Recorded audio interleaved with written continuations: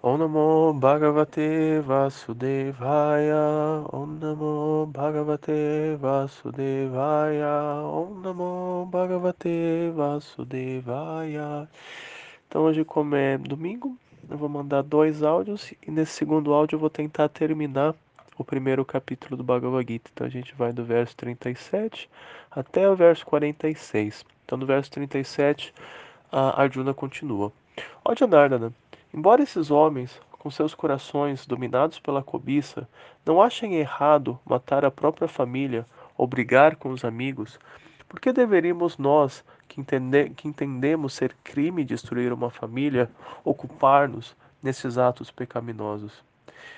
Então, uma pessoa que é impiedosa, né, que não tem boas qualidades morais, ela ela pensa unicamente em si. Então, mesmo ela não vê problema em, enfim, passar os outros para trás, ou aplicar golpes, ou, enfim, fazer diferentes coisas erradas, tirar vantagem dos outros, mesmo quando essas pessoas são membros da própria família dela.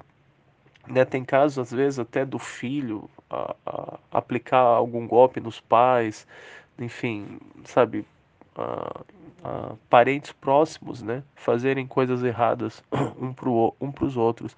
Às vezes tem casos até de assassinatos, né, dentro da própria família por conta de algum tipo de disputa, por alguma herança, por algum tipo de vantagem. Então, enfim, porém, uma pessoa que é piedosa, naturalmente ela não vai considerar nada disso, né? Ela vai considerar esse tipo de coisa abominável e nunca nem vai passar pela cabeça dela, né? Fazer uma coisa assim, né? Trair um familiar dessa forma. E a Arjuna continua, verso 39. Com a destruição da dinastia, a tradição eterna da família extingue-se, e assim o resto da família se envolve em religião. Quando a irreligião é preeminente na família, ó Krishna, as mulheres da família se poluem, e da degradação feminina, ó descendente de Vrishni, vem prógene indesejada. O aumento de população indesejada, de certo, causa vida infernal, tanto para a família quanto para aqueles que destroem a tradição familiar. Os ancestrais dessas famílias corruptas caem, porque os rituais através dos quais se lhes oferecem alimento e água são inteiramente interrompidos. Pelas ações más daqueles que destroem a tradição familiar e acabam dando origem a crianças indesejadas, todas as espécies de projetos comunitários e atividades para o bem-estar da família caem em colapso.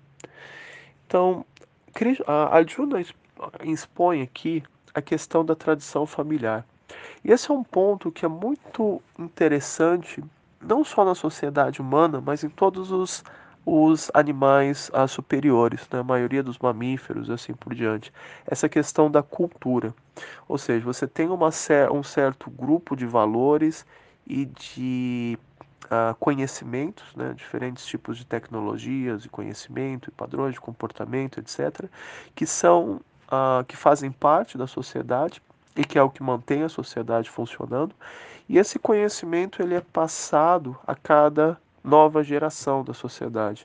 E dessa forma a sociedade ela se mantém. Né? Esses valores da sociedade são preservados, o conhecimento técnico da sociedade é preservado e em alguns casos a sociedade ela pode até evoluir, mas pelo menos esse nível de desenvolvimento da sociedade é mantido.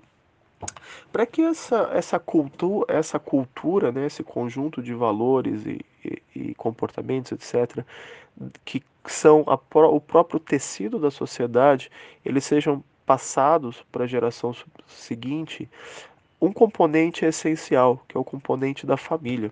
Porque é na família que esses valores são passados, principalmente a mãe, né? Ela é muito responsável por passar esses valores morais e educar as crianças de diversas formas.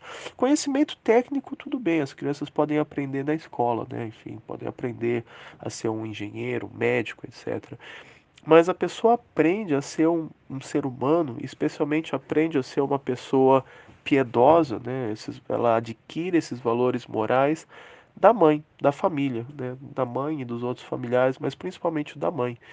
Então, quando não existe esse núcleo familiar, né, e naturalmente para passar esses valores para a criança, a mãe ela tem que ter tempo para passar com os filhos, né, e educar as crianças. Então, quando esse núcleo familiar ele não existe, ou quando a mãe ela não tem condições de passar o tempo com os filhos e dessa forma educar os filhos, esses valores eles simplesmente se perdem, porque eles morrem com a geração, né, da mãe, eles não são passados para as crianças. E esse é exatamente o cenário em que a gente tem atualmente na maior parte do mundo. Né? Essa ideia da família ela está sendo cada vez mais perdida. Então, a ideia normal, né, da família é que o homem ele trabalha, então ele se responsabiliza pela maior parte da parte material, né, da manutenção da família. E a mãe, ela embora também possa ter a sua parte, né, no sustento da família, mas a mãe ela tem mais tempo, né, para passar com as crianças. Então o pai, os dois educam as crianças naturalmente, mas o pai ele passa mais tempo trabalhando e um pouco menos de tempo em casa, e a mãe ela passa menos tempo, enfim, em diferentes atividades e mais tempo com os filhos, ou em alguns casos ela pode até se dedicar 100% inteiramente à educação das crianças. Então, dessa forma, esses valores eles são passados, porque os pais eles passam tempo com os filhos e eles têm condições de passar esses valores que eles receberam, né, dos avós, né, da geração anterior, eles têm condições de passar esses valores para as crianças. Porém, quando isso não acontece, por exemplo, quando os dois, o pai e a mãe se separam, ou quando o pai desaparece e a mãe tem que educar, trabalhar e educar os filhos sozinha. Então ela não tem condições, né, simplesmente de fazer as duas coisas. Ela tem que trabalhar a maior parte do dia e aí tem que deixar as crianças na creche, alguma coisa assim.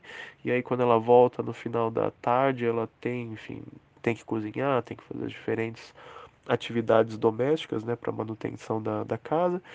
E dessa forma ela praticamente não passa tempo nenhum com as crianças. E as crianças elas acabam sendo educadas pela televisão ou sendo educadas unicamente pela escola. Então isso faz com que esses valores da sociedade acabem se perdendo, que é o que está acontecendo, o que tem acontecido, né, no mundo atual. Então esse é um problema muito sério e é um problema que é enfatizado por Arjuna aqui, porque se não, naturalmente que nessa época, né, na época da batalha de Kurukshetra, só os guerreiros, né, que estavam envolvidos na batalha eram todos homens, né, então só os homens estavam envolvidos na batalha. Naturalmente que nenhuma mulher ou criança seria ferida nessa batalha. Porém, se o marido morre na batalha, como é que a mulher ela vai ter condições de sozinha educar os filhos e manter a família, etc. Então Arjuna ele toca nesse ponto também, né? Não só essa questão do karma e, enfim, as reações pecaminosas, mas também a própria questão da manutenção da sociedade, né? Se ah, os pais eles morrem na batalha, o que vai ser das mulheres e das crianças? E ele coloca esse ponto no verso 40, porque falando dessa questão quando a irreligião é proeminente na família, ó Krishna, as mulheres da família se poluem, e da degradação feminina, ó descendente de Vrishni, vem prógene indesejada. Então, primeiro, esse termo prógene indesejada, ele parece um termo muito forte, não? Como assim prógene indesejada? Como uma criança ela pode ser indesejada? Esse termo, ele vem do sânscrito Varna Shanskara, que significa uma pessoa que foi concebida sem a mentalidade e a situação apropriada. Porque quando a gente tem um filho, a gente pensa que eu gerei essa criança, mas na verdade a alma que habita esse corpo ela já existia e ela traz com ela toda a bagagem das suas vidas anteriores. Então, quando a gente tem um filho, a gente gera um novo ser, né, um novo corpo. Porém, a alma que habita esse corpo, ela vem de outro lugar, né? Ela já existe. Então, não é que a criança, embora ela tenha nessa vida, ela comece do zero, né? Seja uma tábua rasa, ela traz de outras vidas toda a sua bagagem, né? De outras vidas. Então, os Vedas, eles recomendam que os pais, eles cultivem uma mentalidade apropriada antes de tentarem cultivar, antes de tentarem conceber filhos. Porque da mentalidade dos pais, né, na época em que eles concebem a criança, se eles são mais piedosos ou se eles são mais impiedosos, se eles são mais materialistas ou se eles são mais espirituais, assim por diante, que vai ser determinada que tipo de alma, né, vai vir para aquela família, né? Então, para que você possa continuar a família, você precisa que pessoas de uma mentalidade similar aos dos pais venham para aquela família, né? Nasçam naquela família e dessa forma eles possam ser educados pelos pais e que possam absorver todos esses valores dos pais. Se os pais eles são piedosos, mas a alma que vem para aquela família ela é muito impiedosa, vai se ter um problema, né? Vai se ter um conflito de gerações, né? O filho ele vai querer ir para um caminho muito diferente dos pais. E esse é um problema que acontece quando a prática, né, espiritual da família ela é perturbada, porque aí a consciência dos pais decai. Com isso, almas que não são tão piedosas, elas nascem naquela família e elas se distanciam do caminho dos pais, e os próprios pais não são, né, pela família ser destroçada, eles não são capazes de educar aquelas crianças adequadamente. Então isso cria inúmeros problemas para a família e para a sociedade. Então, isso é o termo de prógenie indesejada que é explicado aqui, né? Quando você tem almas que não, enfim, não estão na mesma sintonia dos pais, eles veem a família e isso cria problemas para a família, cria conflitos, né? Então isso que é o termo usado aqui, Varna Shanskara. Ah, então Arjuna continua, tem no verso 42. Pelas ações, mas não, esse eu já li. Então, verso 43. Ó Krishna, mantenedor da população, eu ouvi, através da sucessão discipular, que aqueles cujas tradições familiares são destruídas residem sempre no inferno. Então, essa é o resultado último, né, de todo esse problema de destruição da família e da sociedade. Porque a sociedade humana a vida humana, né, como eu mencionei, ela tem esse propósito de elevação espiritual. Porém, para que a pessoa seja capaz de se elevar espiritualmente, de usar a sua vida humana apropriadamente, ela precisa ser educada. Ou quando pequena, ou quando adulto, mas enfim, em algum momento ela tem que receber uma educação espiritual para que ela seja capaz de usar apropriadamente a sua vida. Nem mesmo para a vida espiritual, nem mesmo para a vida material. Se a pessoa não recebe uma boa educação, ela não tem muita capacidade de se desenvolver, nem mesmo materialmente, né? E espiritualmente não é diferente. E aí o resultado disso é que a pessoa ela acaba simplesmente no final da sua vida colhendo os frutos, né, dos seus erros, né? Ela acaba tendo que descer aos planos inferiores. Então, naturalmente, não é isso que deve ser o nosso objetivo. E esse é o ponto que a Arjuna está fazendo. Novamente, é um ponto muito forte do ponto de vista moral, né? Que, enfim, a guerra vai destruir a família e da destruição da família, todo tipo de problemas para a sociedade vai advir. E aí ele continua, verso 44. Para mim, seria melhor que os filhos de Dhritarashtra, de armas na mão, matassem-me no campo de batalha, desarmado e sem opor resistência. Ai de mim, como é estranho que estejamos nos preparando para cometer atos extremamente pecaminosos. Levados pelo desejo de desfrutar da felicidade régia, estamos decididos a matar nossos próprios parentes. Sanjaya disse: Arjuna, tendo falado essas palavras no campo de batalha, pôs de lado seu arco e flechas e sentou-se na quadriga, com sua mente dominada pelo pesar.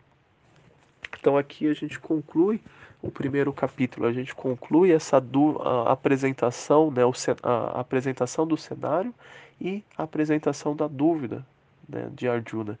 E aí agora no próximo áudio a gente vai entrar no segundo capítulo, que é quando o diálogo do Bhagavad-Gita finalmente começa. Krishna começa a responder para Arjuna.